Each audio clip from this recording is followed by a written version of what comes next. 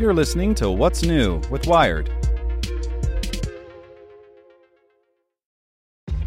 This episode is brought to you by ShipStation. You know, some things take a lot of work, like sending little robots to far-off distant planets. And just as that's challenging, so too is running a successful e-commerce business, especially when there's so much to do. So I want to introduce you all to ShipStation. Now, I love using ShipStation because of its easy-to-use dashboard, which makes managing orders and printing labels a breeze and super smooth. Oh, and the customer service is just out of this world. It's exactly what you need to help grow your business. Sign up for your free 60-day trial at shipstation.com/technews. That's shipstation.com/technews. This podcast is supported by Tools and Weapons, the podcast hosted by Microsoft Vice Chair and President Brad Smith. Each episode features insight you won't find anywhere else from the center of the conversation surrounding emerging technologies like AI.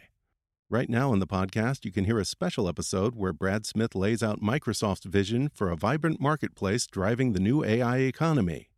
To hear more, follow or subscribe to Tools and Weapons with Brad Smith wherever you get your podcasts. You're listening to What's New with Wired. It's Tuesday, July 26th. I'm Zeke Robison. Today we're talking about big vessels that spew sulfur. These emissions cause environmental damage, but also help cool the planet.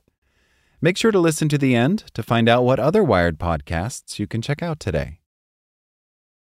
If you have a habit of perusing satellite imagery of the world's oceans, and who doesn't, really, you might get lucky and spot long, thin clouds like white slashes across the sea. In some regions, like off the west coast of the United States, the slashes might crisscross, creating huge hash marks. That's a peculiar phenomenon known as a ship track. As cargo ships chug along, flinging sulfur into the atmosphere, they actually trace their routes for satellites to see. That's because those pollutants rise into low-level clouds and plump them up by acting as nuclei that attract water vapor, which also brightens the clouds.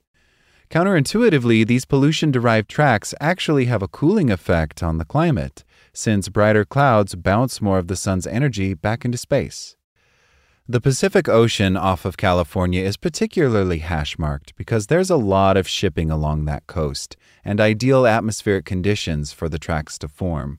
Well, at least it used to be. In 2020, an International Maritime Organization, or IMO, regulation took effect, which severely limited the amount of sulfur ships are allowed to spew. Shipping companies switched to low-sulfur fuel, which improved air quality, especially around busy ports, but in doing so, they reduced the number of ship tracks, which means fewer brightened clouds and thus more warming. Writing Friday in the journal Science Advances, researchers described how they used a new machine learning technique to quantify the clouds better than ever before, showing how the sulfur regulation cut the amount of ship tracks over major shipping lanes in half. That, in turn, has had a moderate warming effect on those regions. The big finding is the regulation in 2020 put forward by the IMO has reduced the global ship track numbers to the lowest point on the record, says Tianli Yuan, a climate scientist at NASA and the University of Maryland who led the research. Yes, reduced economic activity during the pandemic lockdowns may have had a small influence too, but ship track activity has remained low even as cargo traffic has picked back up.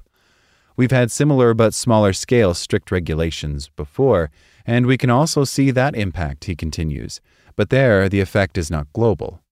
In Europe and North America, for instance, officials had already sectioned off what are known as emission control areas, or ECAs, which established local versions of the standards set by the 2020 global rule.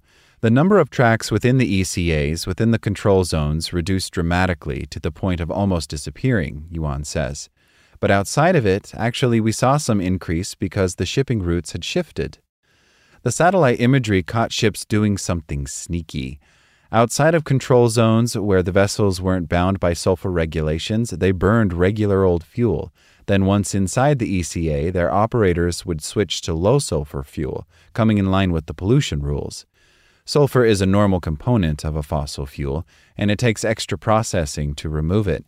Because low-sulfur fuel is more expensive, it's more cost-effective for ship operators to spend as much time outside of ECAs as possible, burning the old stuff.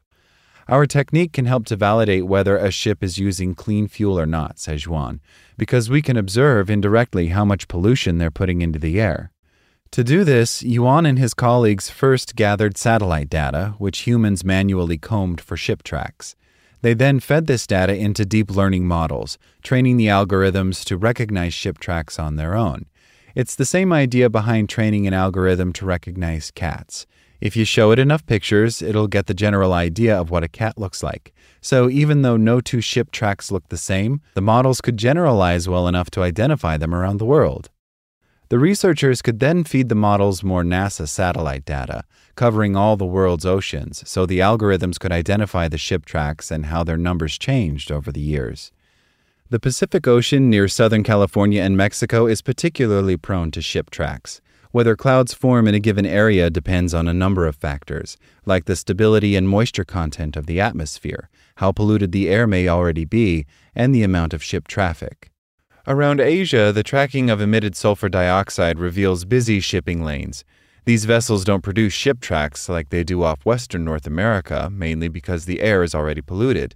That is, there are already lots of particulates getting into clouds, so the extra sulfur from ships doesn't do much. But satellite imagery could also pick up a white blob down near Antarctica, where hardly any ships venture. It turns out it's a volcano, says Yuan. That provides us kind of an independent check, because there you don't expect any shipping activity at all, yet it's a hotspot. That's because volcanoes also spew sulfur aerosols, which seed clouds, brightening them in the same way ship tracks do. Getting a better handle on the prevalence of ship tracks has a twofold utility. For one, the clouds betray a ship's emissions. A captain might lie to regulators about what kind of fuel they're burning, but the sky above won't. If we can measure individual ship tracks and we can attach that ship track to an individual ship, then we can see if a ship is emitting a lot of pollution, says Yuan. Then we know that probably it's not burning clean fuel. And two, pollution plays a large and largely understudied role in climate change. Ship emissions are terrible for the environment because they destroy air quality, but ricocheting some of the sun's energy back into space is actually a benefit. Interestingly, this is also the idea behind stratospheric aerosol injection, a proposed form of geoengineering in which planes would spray sulfur to deflect sunlight. Researchers are also playing with cloud brightening techniques in which they'd spray sea salt to brighten low-lying clouds, just like ship pollution does. But not all kinds of pollution deflect solar energy as sulfur does. Some trap it.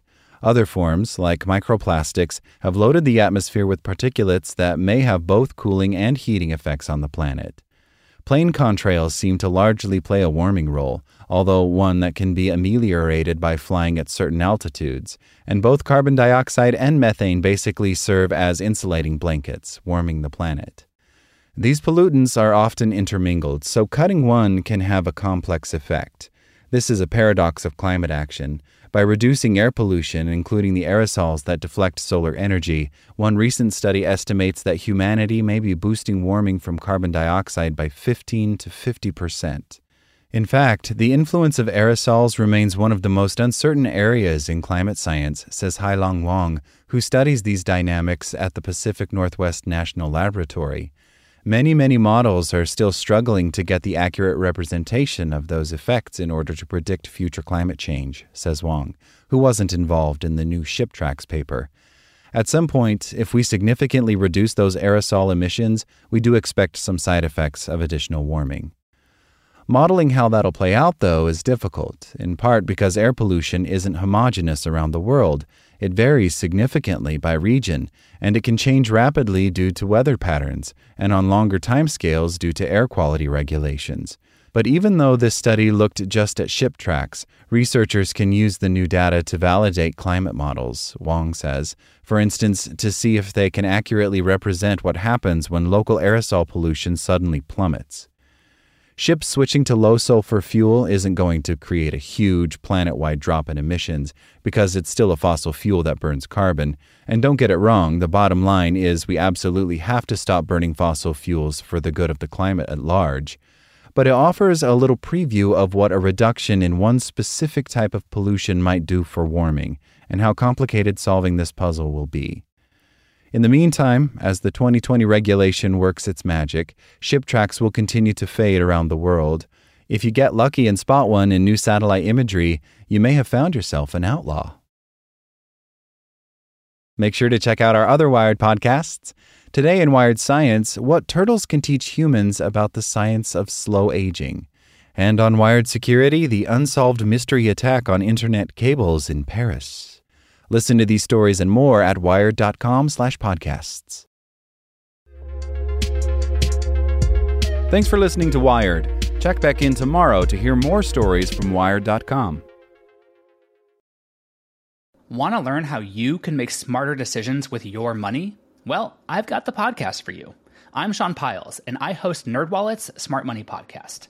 Our show features our team of nerds, personal finance experts in credit cards, banking, investing, and more. And they'll help you make the most of your money while cutting through the clutter and misinformation in today's world of personal finance. You'll get clarity on strategies to help you build your wealth, invest wisely, shop for financial products, and plan for major life events. Listen to NerdWallet's Smart Money Podcast wherever you get your podcasts.